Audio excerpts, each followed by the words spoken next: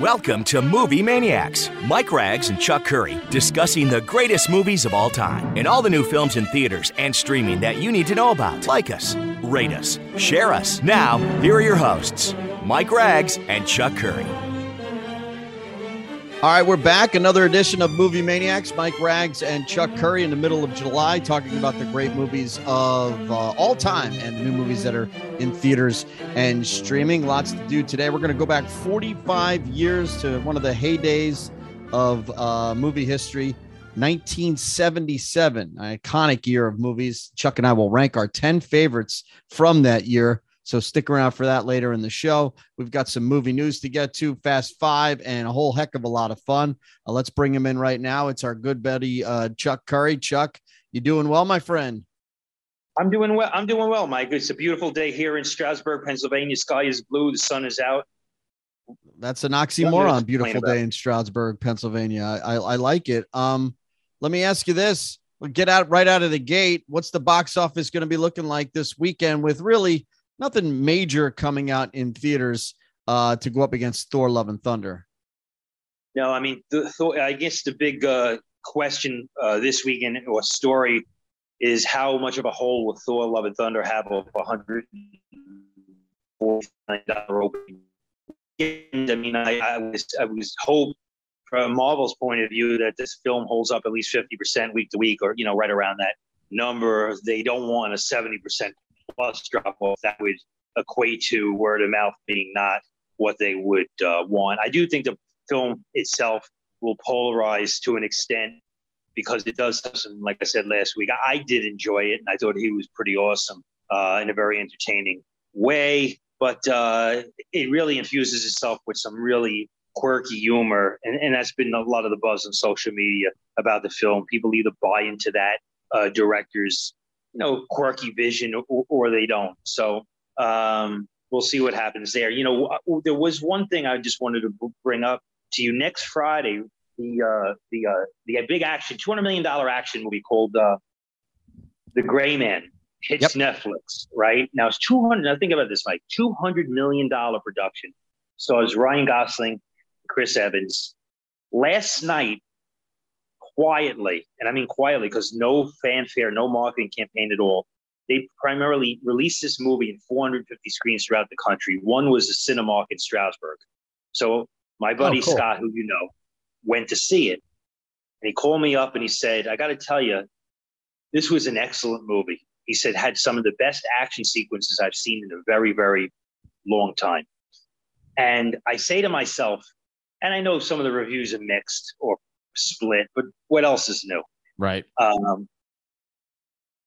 million movie, you put it in theaters for a week in 450 of them, and you actually don't spend a dime to market it theatrically. I don't know. I scratch my head. It just doesn't, I don't know. I hate to bang the same drum, but it just sort of makes no sense to me, no? Well, the weird part of it, too, is it's directed by the Russo brothers who did the Marvel movies, Captain America. It's got Chris Evans as a villain in it. It's got Ana de Armas as a co-star as well. It's got all the elements. I mean, and it's a dead weekend at theater. I mean, you look at the weekend of movies that came out this weekend, there's nothing there. There's a kids movie, Mrs. Harris Goes to Paris, and a thriller called Where the Crawdads Sing. Nobody's going to go see. I mean, why not just make this a 3,000 theater release? I'm with you here. It's a gaping hole in the weekend, and you could still release it on Netflix the next week, I guess, if you wanted to. I don't know. I want you to think about this. Think about this. Here's a strategy. Now, the decision makers at Netflix sit in an office and say, okay, let's just dump this in theaters with no marketing campaign, where 90% of the public has no idea we've done this. Right. And then a week later, let's put it on a streaming platform, Netflix, and promote it as a big action movie, $200 million action movie. Well, not only that, but they're going to promote it as a premiere to, like, if this is our movie. I know, I get it. Nobody's seen it yet. But don't you think the better strategy of the ball rolling downhill theoretically would be, let's give this a marketing campaign to put it in theaters for 3 weeks and then put it on Netflix. I can't see how that would damage the subscribership if they use that strategy. It just seems more of a win-win. Win for theater owners, and okay, get what you want also. So you have your cake, You eat it too. Yeah, but what they're doing now makes no sense. Why would Netflix care about theater owners? I mean, that's the hypocrisy of it all. But I'm going to explain. Maybe they don't, but it would create more of a buzz for that entity doing it the way I describe versus what they've done. What they've done is basically they've almost said we got a $200 million turd. Now I don't think that's the case, but their business feels that way. But their business model isn't pre-buzz; it's post-buzz. So that's the way Netflix works. It's not about leading up. It's not about leading up to it. It's about getting word of mouth once it's out and released and getting the streams. Now that's just the way their design is. Let me just feed into that conversation. Now, here's the thing. I think episodic minis, TV shows like Stranger Things, Cobra Kai, those create really massive good buzz. Right. I don't think movies do it. Do you? I don't know. I don't. That's not the same. But again, if Netflix is going to put this amount of money into this movie and release it, it's in their best interest to get as many viewers on their streaming than there is putting seats in the theater. I guess so. Here, let me just bounce into this. Now, this weekend, if you go to your PVOD to see what movie you can rent or buy, you will find, after 5 weeks of theatrical release, Jurassic World Dominion, a movie that's done very well theatrically, despite some of the, split reaction to it. Does have entertainment value. So last week in Jurassic World Dominion still did very well in weekend number 5. Universal kept a decision to put this on the ability to rent it for $19.99 or buy it for $29.99. I guess that's a new feature, to actually buy your stream. And then The Black Phone with Ethan Hawke, a very successful horror movie that's done like $48 million at the box office for a low budget. After 2 weeks of 3 weeks of release. Yeah. Again, they're putting on VOD. And good strategy, or still vicious to theaters? I don't know how vicious it is to theaters. I mean, back in the day, if we could see Back to the Future 5 weeks after it came out in theaters, we would have been doing cartwheels on your TV at home. I know, but how many people are really going to go back and see Dominion on the big screen at this point in time? I mean, I still think there's still at least $30 million of box office to be had. It's a lot of money. Now, Universal's going to they're going to recoup the money on Apple and all that stuff too. It's not like they don't see that money. I don't think the theaters really will get hurt much, because I think if you're going to see it, you're still going to see it primarily in the theater. But it will bite a little. It will shave a little bit of the cake off, or take one slice of the pie. But I'm just stating the facts of where we are in the industry, of how these movies are playing and being played, and what the studios want, and how we have the ability to watch it very quickly. There's no lag time. When I think there's enough lag time, though. I think 5 weeks is enough to go see Dominion. Well, let me give you an example. When I first met you in the 90s, right? I remember when you were running a video store. The first sell-through movie that I remember was Batman in '89, right? So all VHS cost video stores like $90, right? Something like that, $80-$90, right? So Batman was released as a sell-through to the general public for $19.99. I think that was the price. And then they did it with Lethal Weapon 2, Honey, I Shrunk the Kids. So they had the vision to say, hey, people will pay to watch this at home. I remember 97. I remember 97, Mike, when Titanic came out on VHS, not DVD, still VHS. Me and my wife went to the Blockbuster at midnight to buy that, and went home and watched it on VHS. And we loved that movie that much. It was actually exciting to do that. And it's amazing how a couple decades later, it's so different. If you're trying to draw a comparison there, that is not what killed video stores, though, making those movies available for sale at that price. And this won't kill. No, but I'm just saying, I'm just bringing back what was. I think What do you tell me? What kill video stores? Video. Well, basically, watch at Streaming. home, rent to home, Yes. all that stuff. Rented home and then streaming. Yeah, I'm streaming eventually. And then you think about it. To me, I would think Universal would get more money for $20 a pop at home than in theaters right now. I really do. I think that's actually, for me, if I'm Universal, now you're right, the theaters, it doesn't help, but if I'm Universal, I'd love to see those. I would love to see the breakdown of those numbers. I would. Yeah. I mean, still $20 to rent a movie. I don't do that. Now I'll wait. If there's some people, I guess, that didn't go to the theater to see it and now have a chance to see it with the whole family for $20. Maybe that's it. But 20 still, we talked about this a while ago. $20 is not the price point to watch a movie at home first viewing. I'm sorry, I won't do it. I'll go to the theater, and I want that experience if I'm going to pay that money. What's the price point?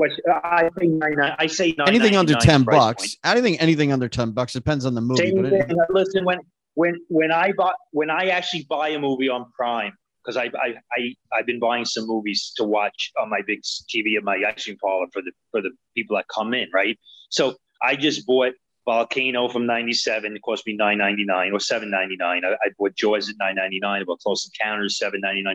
I actually took a splurge because I wanted to watch it again because it's the summer and baseball season. Bad News Bears 76 actually cost me $13.99 to buy, but I did it because I wanted to watch it. So, but it took me a few days to actually pull the trigger. There is a psychological price point. You are correct.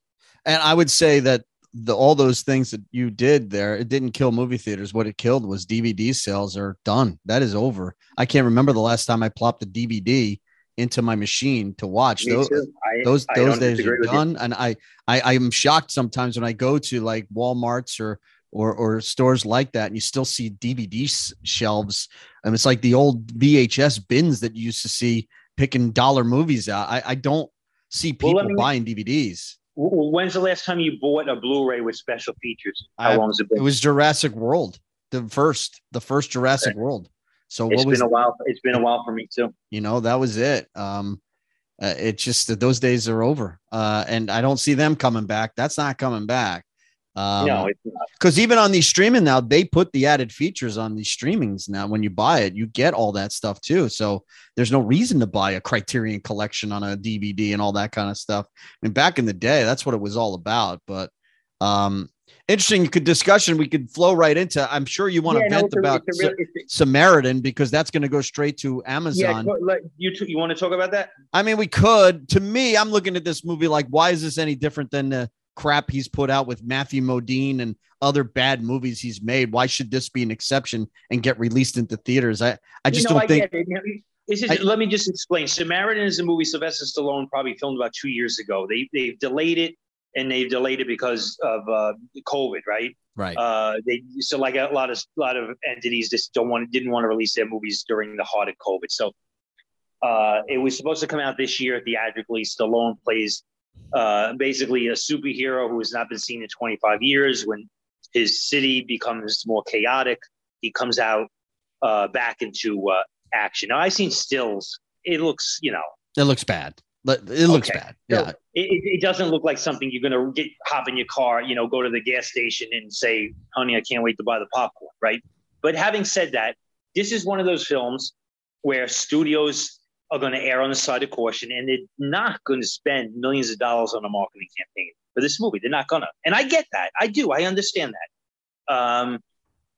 But I just think, like we've been saying, there has to be some sort of solution where theaters or multiplexes in general can have a consistent product in their pipeline to play on screen 9, 10, 11, and 12, right? And movies like Samaritan used to do it. Like that would be okay. We'll do, but the problem is the studios, they don't want to spend one nickel on marketing. So they just say, just put it on a streaming service. We'll sell it or make it up as subscribers, however they want to do it. It is what they call content. At that point, it becomes content. Be interesting to see the next Stallone movie that would make any sense. That's not a Rocky or a Rambo. I mean, I don't see him. Well, he has the Paramount Plus TV series from the creator of Yellowstone coming out, where he plays a mob boss from a city going to Oklahoma. Right. Tulsa King, I think he's called. So he's gonna get fanfare off that show. I mean, he's definitely gonna do a marketing publicity tour to promote it, because it'll probably be a really good show. Well, the weird thing is, along with seeing the stills in that, and then watching Harrison Ford turn 80 years old this week, it's just mind-boggling to me how fast time flies. And can I just say one thing? Like, when I saw that birthday on the internet, and you see celebrity birthdays all the time, but when I saw Harrison Ford 88, yeah, I got to be honest with you, it was very reflective and almost surreal. It's surreal. It was surreal that's a reality. That, and let's be honest, we know the average lifespan for a man is like 77, right? Yeah. I mean, to think that he's playing Indiana Jones at 80. That's crazy. He's going to be doing a Yellowstone prequel series or a sequel. It's just now 80 now is 80. 80 now is different than 80 20 years ago. It is. 80 now is 70. I mean, it's definitely 10 years. It's definitely 10-year difference. I mean, the guy's in great shape. Having said that, 80s, he's still 80, but he's been around forever. His career is iconic. One of the biggest movie stars of all time. You take away his two iconic roles, Indiana Jones and Han Solo from Star Wars. Look at all the other films he's done that hit enormously big at the box office. It's very impressive. It is. And you start, it's funny is when you watch movies, like old movies now, like you and I will watch, let's say Jaws now. Right. And you start looking at it and you're like, wow, Roy Scheider was 44 years old when he was in that movie. And now I'm 51. It's mind boggling to me that I am older than Charlton Heston was when he did, Earthquake and stuff like that. It's just, you said, it's surreal to watch those movies now and think, well, these guys look about 40 years older than I do right now. And they're younger than me. I agree with that. I mean, like, Roy Scheider was 44 when he did Jaws. Yeah. Yeah. Okay. I get it. Interesting too. One other movie news I wanted to bring up, Chuck, was Martin Lawrence did an interview with Ebony, and he seems to believe that Will Smith isn't toxic and that they will make a Bad Boys 4. How soon do you think we'll see this movie?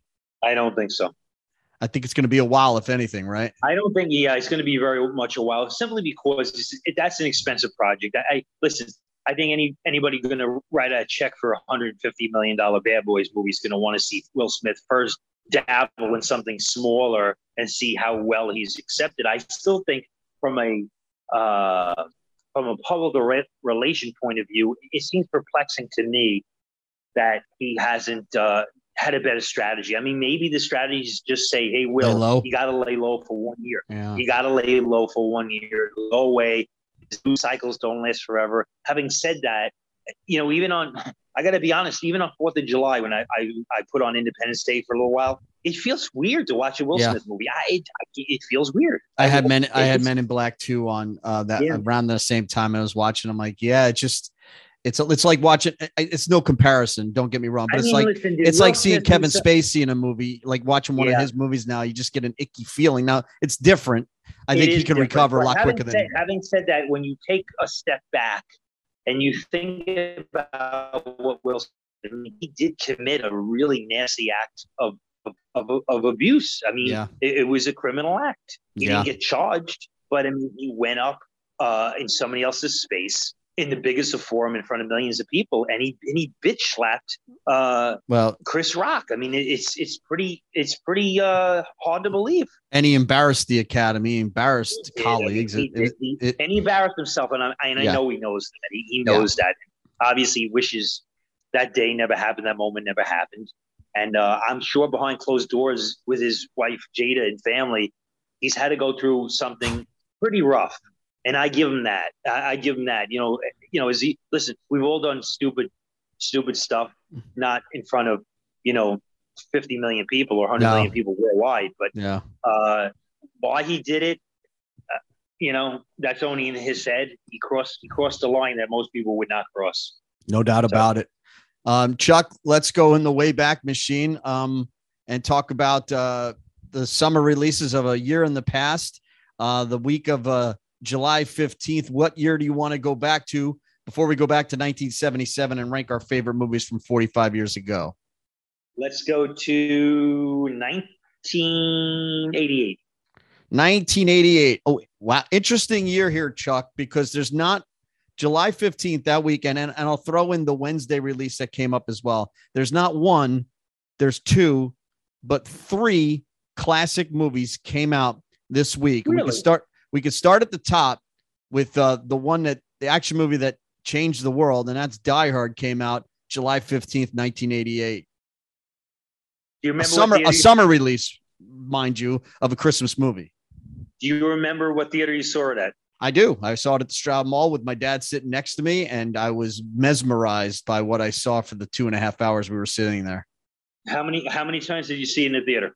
I probably saw it 3 times. I'm not as a big of repeat viewing in theaters as you are, but probably about 3 times. I got to tell you, that was a point in my life where I was seeing movies a lot in the theater. I had, sort of an addictive personality, and when something excited me and I found it adrenaline fueling, I would watch it multiple times. And I actually saw that movie, believe it or not, 10 times in a movie theater. And almost the first 6 or 7 was always with a big audience. And, and it was such a charge to watch that movie, the response collectively from an audience that just absolutely ate that movie up and loved it. And we've talked about this so many times. It is the greatest pure action movie of all time in scripting and acting, character, and payoff. It's just and the casting of Bruce Willis was iconic. I mean, he was born to play John McClane, and John McTiernan, a tremendous director. He just hit every note and made that movie. Like I said before on this program, when I watched it the first time in a theater at King's Plaza in Brooklyn, Friday afternoon at 4:00, opening day, and I watched it because I was not that familiar with Bruce Willis's work. I knew he was on Moonlighting, but I loved The Towering Inferno, and the novel, which was Nothing Lasts Forever, was concocted by the author when he sat in a movie theater back in '74 watching The Towering Inferno. So It has similarities. But I remember halfway through the movie sitting there by myself saying, I think I'm watching an instant classic. And I rarely, Mike, and I mean I rarely ever say that when I watch a movie for the first viewing. I agree. I felt the same exact way. In fact, I told my dad afterwards, I said, Dad, that was Lethal Weapon meets Towering Inferno in one movie, and 2 of the great movies of all time combined in one. And let me ask you this. The July 14th, do you think 20th Century Fox knew what they had? Mm-hmm. I don't know. I don't know, because I think they knew they had a good movie because they did a good marketing campaign. The posters were awesome. Trailer was great. Good trailer. They knew that, and I think they knew they would get good word of mouth. And I got to tell you, the one scene in that movie for me that was so cathartically exciting was when he wraps a fire hose around him.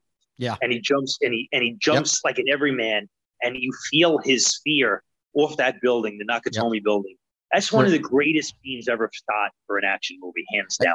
And it changed that summer too. That summer you had big Bull Durham, Who Framed Roger Rabbit, Coming to America. A lot of light and fluffy, good, great classic movies, but on the lighter side. And then boom, this movie comes out, and you got a hard R-rated action movie that everybody ran to see.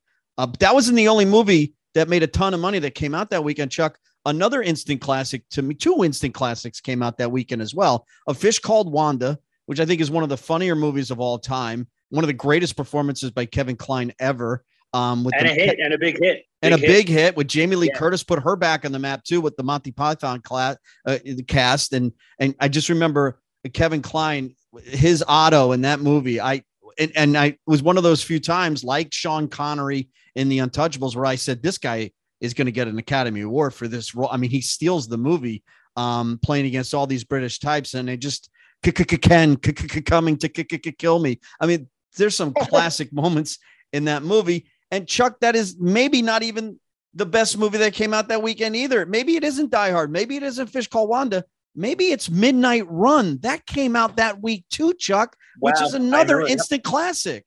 I agree. That pairing of Robert De Niro and Charles Grodin. Charles Grodin was a name, and he was well respected in the industry. But it's sort of like it revived his whole career. Yeah, it reminded everybody what he could do. It did. It really did. And he had the right chemistry playing off De Niro in a hard horror movie. Yes, that really worked. Very entertaining. Very entertaining. And Martin Brest which should have been sequelized. Yeah, they should have did it. They did I don't even remember. They did the TV series with Christopher McDonald in the Jack role and in the Robert De Niro role, but I think it maybe had 4 or 5 episodes. But that was a movie. You're right.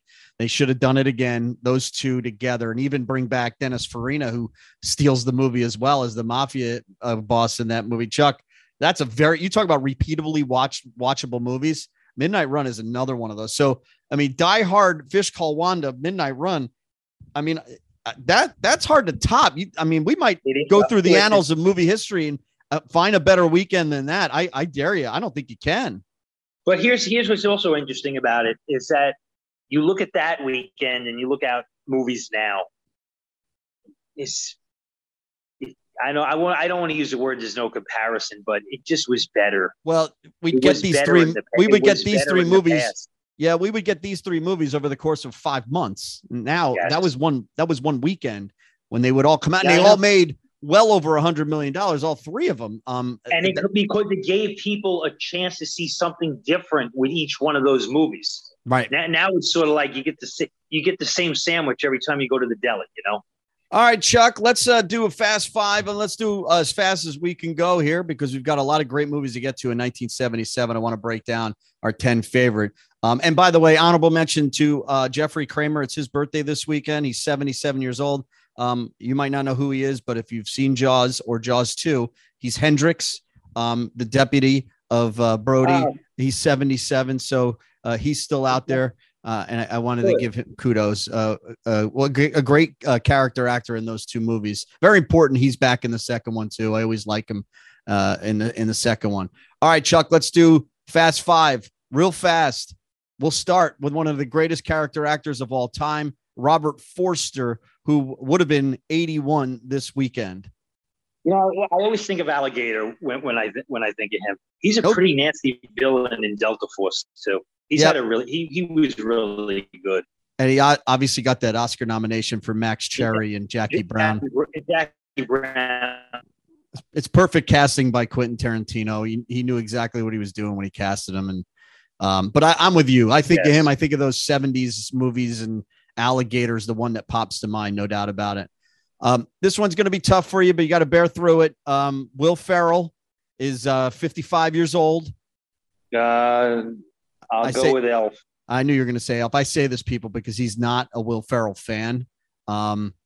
Although I would probably say Anchorman or Step Brothers. Elf might be the one to go with. That way the whole family can watch it. Here's an interesting one, Chuck. Corey Feldman, who is, believe it or not, he's 51 years old this weekend. He's obviously survived much longer than Corey Haim did. Corey Feldman, what do you think of Corey Feldman? If you want his best, I'm going to say Stand By Me. Good pick. Yeah. All right. I would maybe go with Mouth in the Goonies. Very good. He's very good as Tommy in the one Friday the 13th movie as well. People forget he shaves his head to look like Jason. Harry Dean Stanton, Chuck, he passed away back in September of 2017. Mm-hmm. He would have been 96 years old. I'll go with Pretty in Pink. Pretty in Pink's a good pick. I'd probably go with, he's an Alien. He's very good in that. And I also liked him a lot in Red Dawn. Remember, he was one of the parents. Yeah. He's really good. He's good in that. Yep. Great. Last but certainly not least, and a guy who's done so many great roles, Forrest Whitaker, Chuck, who is 51 years old. I'm sorry, 61 years old. Tough one, right? He's done so much, as a character actor. He's been how many acting credits does he have? He has 136 acting credits. Wow. Can you go all the way back to Fast Times at Ridgemont High? That's one really good one. I remember him in not this a great movie, but Blown Away with Jeff Bridges. He's in that. He did a really good guest in WR, which you got to. Yeah, he did the really good actor. He played Idi Amin too, right? And he was in Rogue One. He's actually good in that as well. He's got a small role in that. But I think of him. And also the David Fincher movie with Jodie Foster. Oh yeah, Panic Room. He's good in that. Room. Yes. He's real good in that. To me, I just think of him jumping over the offensive line in Fast Times at Ridgemont High. I mean, that is so funny. Way back in the day. Chuck, that was movie's 40 years old. Can you believe it? Oh my gosh. I cannot. All right, Chuck, 45 years ago in 1977, very fun year. 10 movies. You and I will rank our 10 favorite. Normally what we do is go through 10 through 6 and real quick. But this list is so interesting, Chuck. I think we should go through one at a time. And then, because a lot of these are going to be repeated by both of us, I'm going to ask you this. How many disaster movies are in your top 10? Just one. Really? Okay. I've got 3. And I also have 1, 2, 3 comedies too. So it's an interesting list and maybe 2 of the most iconic sci-fi movies of all time. Chuck, look, Annie Hall's a great movie. Don't get me wrong. It's Woody Allen's Mona Lisa, but I had a hard time putting it at number 10. So I bumped it out at number 10 to squeeze in another disaster movie. And yeah, I'm going to say it. Airport 77's on my list, Chuck. I don't know if it made yours, but for some reason, this holds a special place in my heart. Not a lot of the 10. I saw 6 of the 10 in the theaters, believe it or not. This was one of them. And this is a fun movie. I'm sorry. Listen, it was Jack Lemmon's first starring role as an action star, right? I mean, same as Gene Hackman did the Reverend Scott in The Poseidon Adventure. That was the one and only time Hackman headlined as an action star. And I think Jack Lemmon was awesome in Airport 77. His pairing with Brenda Vaccaro, I thought it was nice chemistry. I love Davin McGavin in a supporting role, a major supporting role. Yes. In this movie. I thought he played off Jack Lemmon really well. The acting feels natural. I think it's exciting. It's well done. And George Kennedy comes back as Petroni, I think, to save the emergence of getting the plane up above the ocean. I thought it was really well done. And they used the background of the Navy tactical force, how to do it. And I thought that was really interesting. I put it in number 6 because you did. Okay, good. Yeah, good. I love the genre. I love the genre. And I like this. Actually, a year ago, toward Christmas time, I did, me, my wife and daughter and a friend, we screened it on the big screen at the Pocono Cinema privately. And I had a great time watching it. Yeah, it holds up, and it's got like you said, a lot of these times they throw in the kitchen sink with all these backstories and the melodrama. Yeah, and a lot of the stories in this actually kind of work. And I did like the Jimmy Stewart angle, the Susan Clark angle, Joe Petroni's wife and kid, and just a lot of good stuff in it. Now, look, 75 still my favorite, but Airport 77 is a real good movie. The formula works. That's why they get these movies right, Chuck. What was your number 10? Yeah. I went with Wes Craven's The Hills Have Eyes because interesting. I didn't see this theatrically, but I wound up seeing on that cable, the antenna cable service WHT, and I watched that numerous times with friends, and I got to tell you that movie was scary. And yes, it is. About a family who goes on vacation in the desert area of California. Car breaks down, and these like cannibalistic, nightmare people are living there. And this actor named Michael Berryman, who is the guy on the poster in the video box. We've seen him at a science fiction show. Yes, we have. Yeah, I mean, very scary stuff, and it's well done. And the word is it's very compelling. Yeah, it's real. It felt. Here's the thing, Mike, they shot this movie between $350,000 and $700,000, and it made $25 million at the box office. That's crazy. It's a lot like Texas Chainsaw. It looks real, feels real. The act. You don't know the actors, so it feels like it's a documentary almost. It's one of those movies that so many people discovered at a video store. Yep, and it's a very good horror movie. Didn't make my list, but it's a good pick. My number 9 is a great comedy. It's not as good as Blazing Saddles or Young Frankenstein, but I hold High Anxiety as one of Mel Brooks's best films. The homage to Alfred Hitchcock. So many funny things in this, including Harvey Korman and Cloris Leachman. What they do in this film hysterical. And it's iconic to me, Chuck. The one scene is when he's walking through the park and the homage to birds, and the birds are just pooping all over him while he's running through the park. There's just so many funny stuff. It's a quick hour and a half. It's got a lot of high notes. I remember watching this as a kid, not a movie I saw in the theaters, but one I did catch on HBO and of the likes. And I remember we taped it off HBO and we watched High Anxiety all the time. And this movie is hysterical and you can keep watching it. And it reminded you of what Mel Brooks could do to an audience for 90 minutes, way before he would kind of go off the rails a little bit later in his career. But when he was hitting his high notes, High Anxiety was one of them. Yeah, it was a high note. And he was very with the Mel Brooks theme in those days was a big draw. And this was no exception. Good pick. And not on my top 10 though. My number 9, I went with a childhood memory. I remember seeing this movie by myself when I was a little kid. I mean, it's amazing how my daughter doesn't go to the movies by herself, and she's 16, and I'm like 11 years old, and I'm watching this stuff by myself. Freaky Friday. Oh yeah, good one. With Jodie Foster and I think Barbara Harris. Yep. And Joan Aston was in this. I found this movie really entertaining and completely involved in it, and it was funny. It had good chemistry. And really good last act, and it all comes together. And I like this movie a lot, so I put it on my top 10 of 77. That's a good pick. Not on mine, but a nice family film, which Chuck doesn't normally put family films on his top 10s. My number 8 is not a family film, but it is one of the funnier sports movies of all time, Chuck, and that's Paul Newman's Slapshot. You talk about iconic scenes, the Hanson brothers. Michael Onkeen taking all his clothes off reminds one a lot of what Antonio Brown did this past year on the football field. A lot of comparisons there, but let's face it, it's raunchy.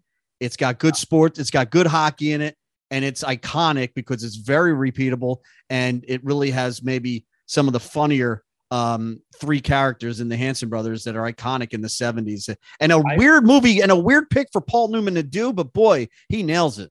It's my number 3. It's a great movie. I think Paul Newman said this was his most fun of any movie he ever had when he made it.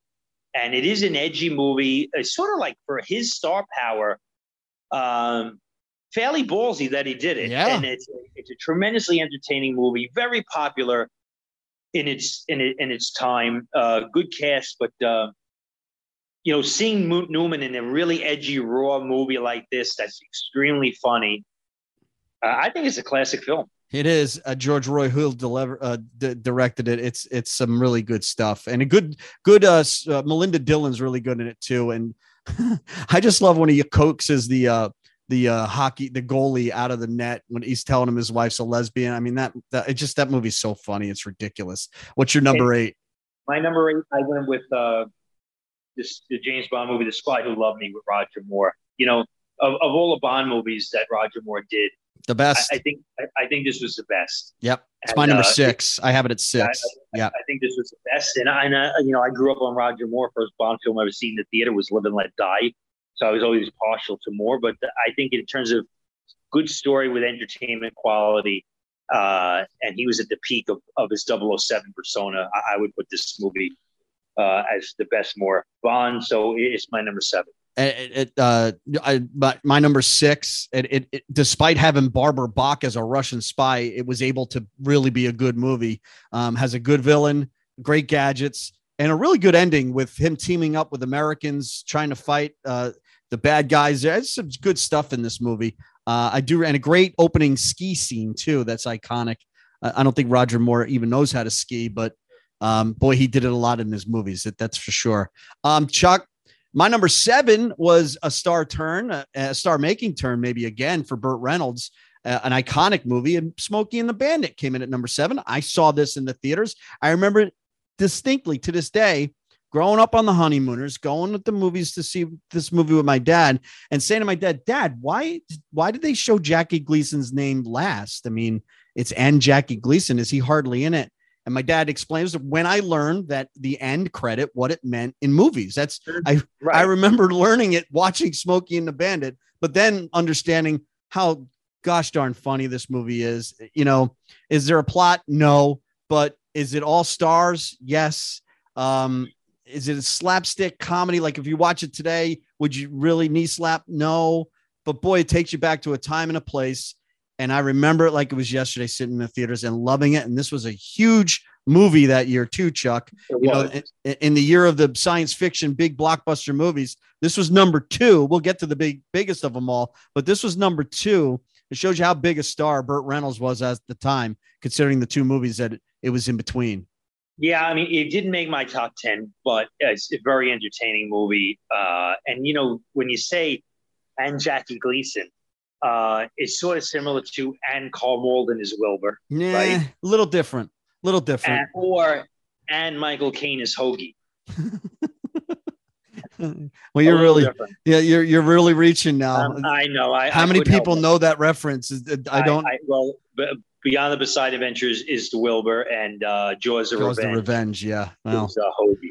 Yeah, a lot different than and Jackie Gleason in Smoking the Bandit, because he basically almost steals that movie from Burt Reynolds. So that's my number 7. What's next on your list? My number 7 was Oh God.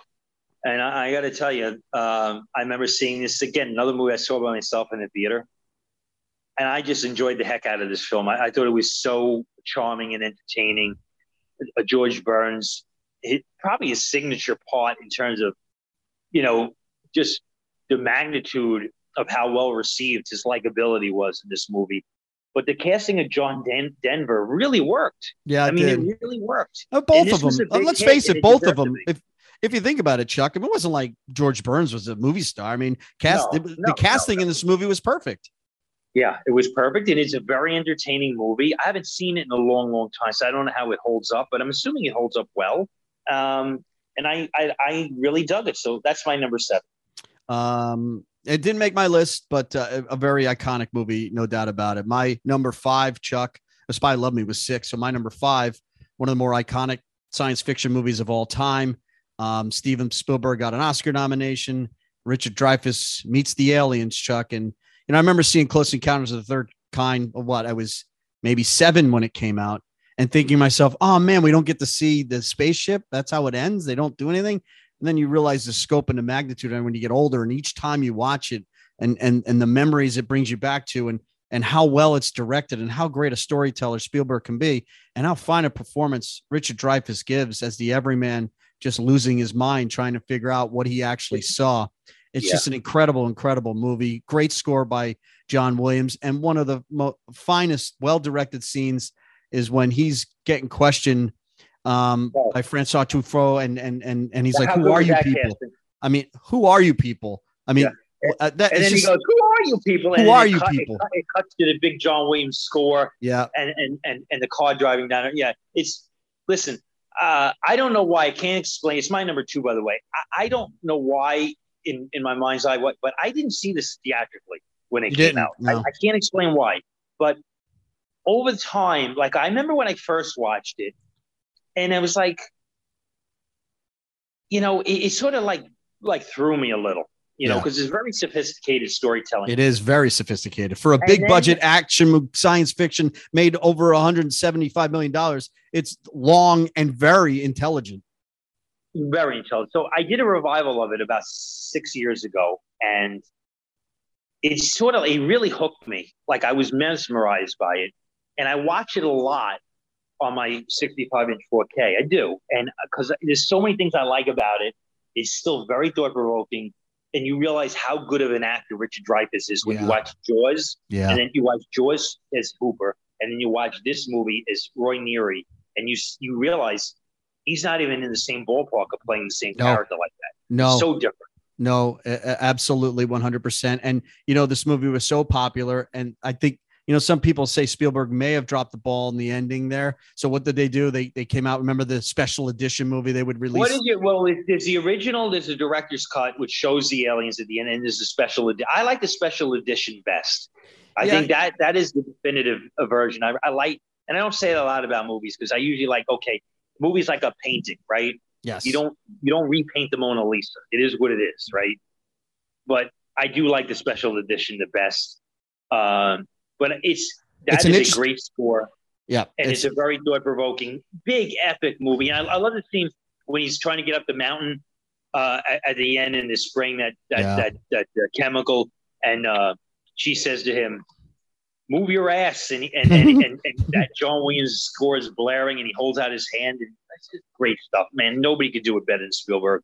And Williams nominated twice and winning score for the other movie we'll talk about a little bit later on your list. What's next on your list after Close Encounters or after with the last one you picked? Well, my number six is Airport. 77. My number 5, Black Sunday. That's my number 3. Yeah, let's talk about it. I consider this a disaster movie, so that's why this movie I did not see in theaters. Directed by John Frankenheimer, one of our favorite actors, Robert Shaw in the lead.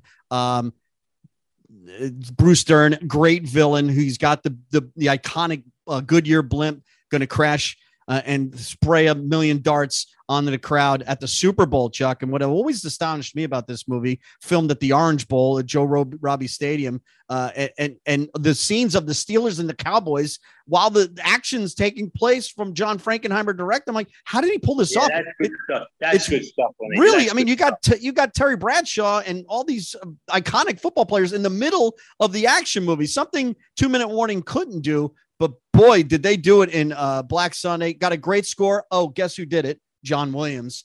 And just a weird lead actor who is perfect for this role, Chuck. He's not American, but he's our action star here. And you believe it when he's on top of that blimp trying to save the day. I love this film. It's got a great build up to a wonderful ending. I just remember all the TV spots and the ads with the blimp and they would show that. And it almost like, oh boy, how do they do this? You got to go see it.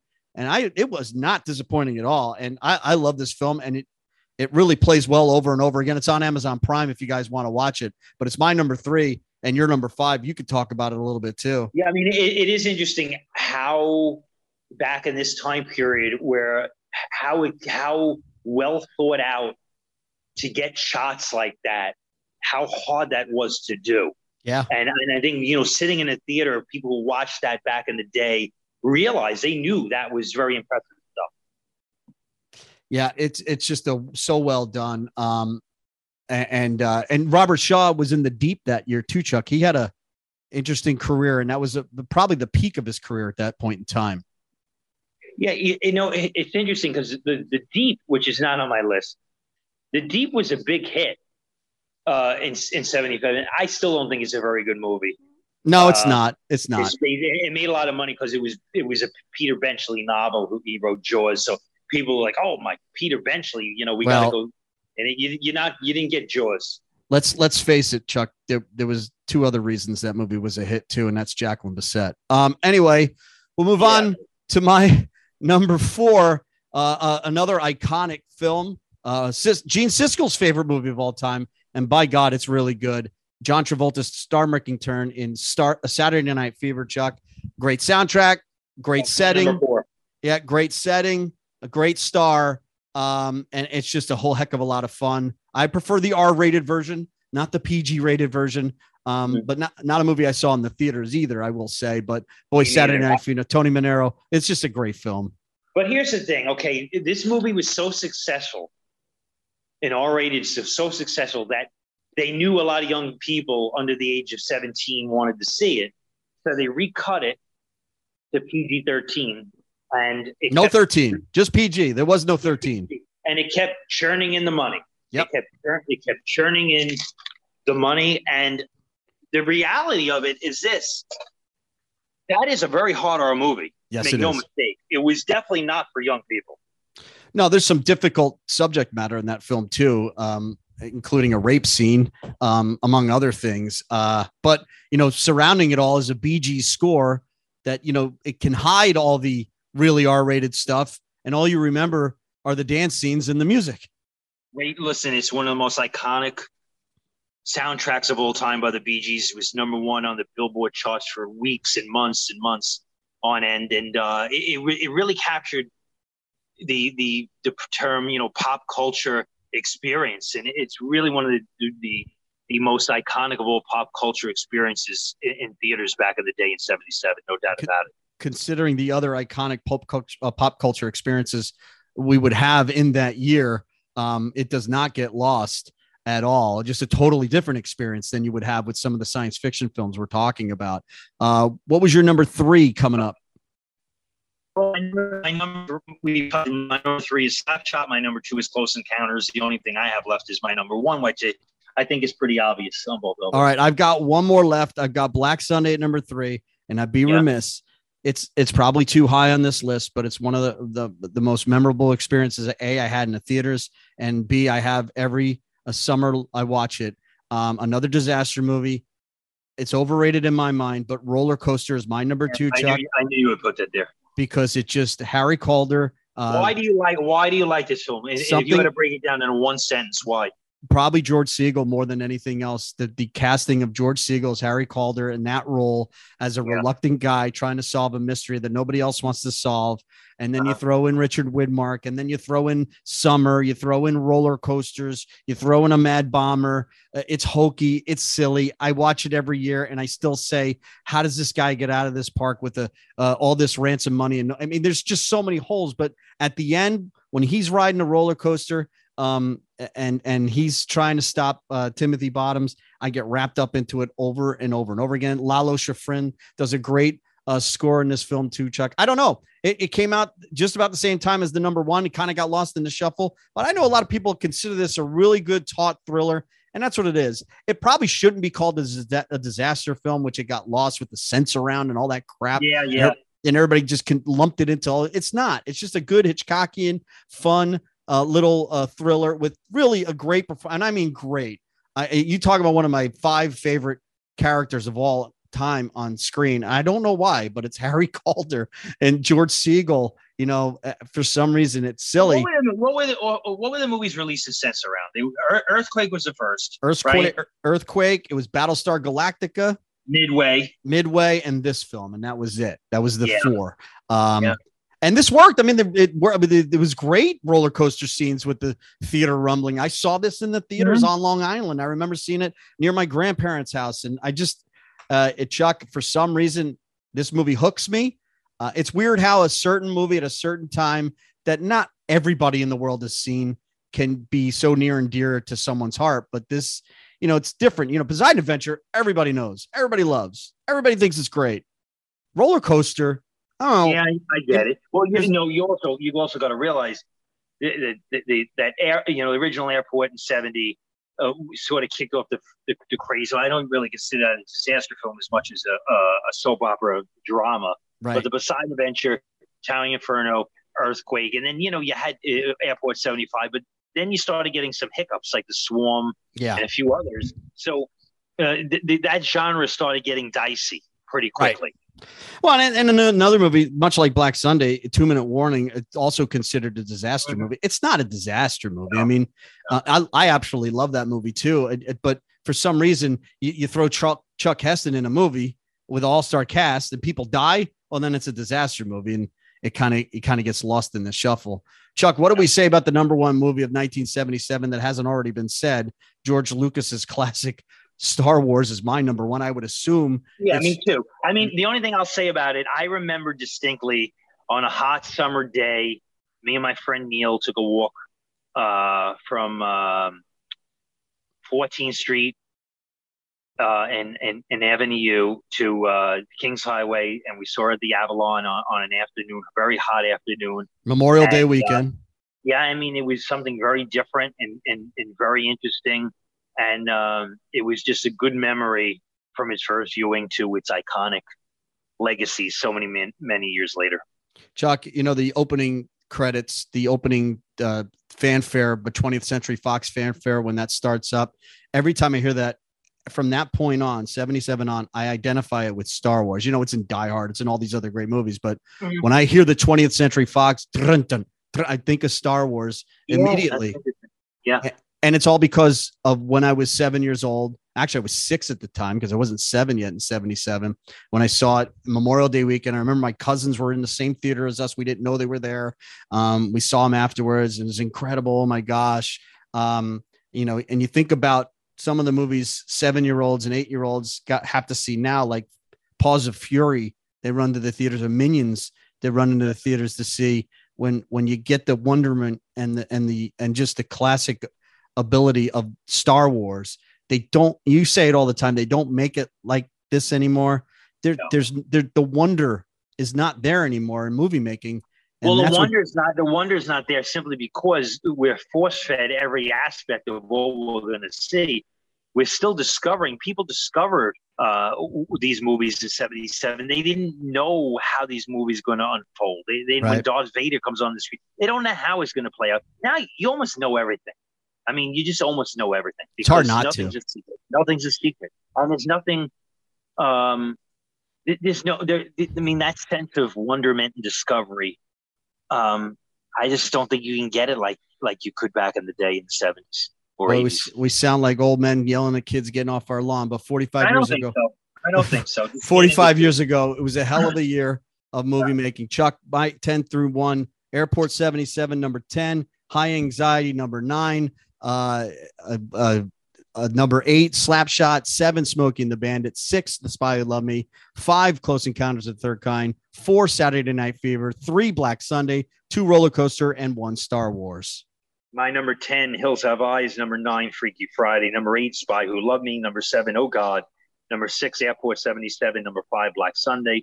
4, Saturday Night Fever. Number 3, Slapshot. Number 2, Close Encounters of the Third Kind. And number 1, obviously, Star Wars. Good list. A lot of fun, Mike. Chuck, did Kingdom of the Spiders almost make your list? Well, I like that movie. That is a lot of fun. It almost made mine. That might have been 11 or 12, but that was a good one. All right, Chuck. We'll do it all over again next week, my friend. Have a fun one, Mike. And to the audience, thank you very much for listening. Always a pleasure. Thanks for listening to Movie Maniacs. Download one of our archived episodes. Be sure to subscribe to us wherever you listen to podcasts.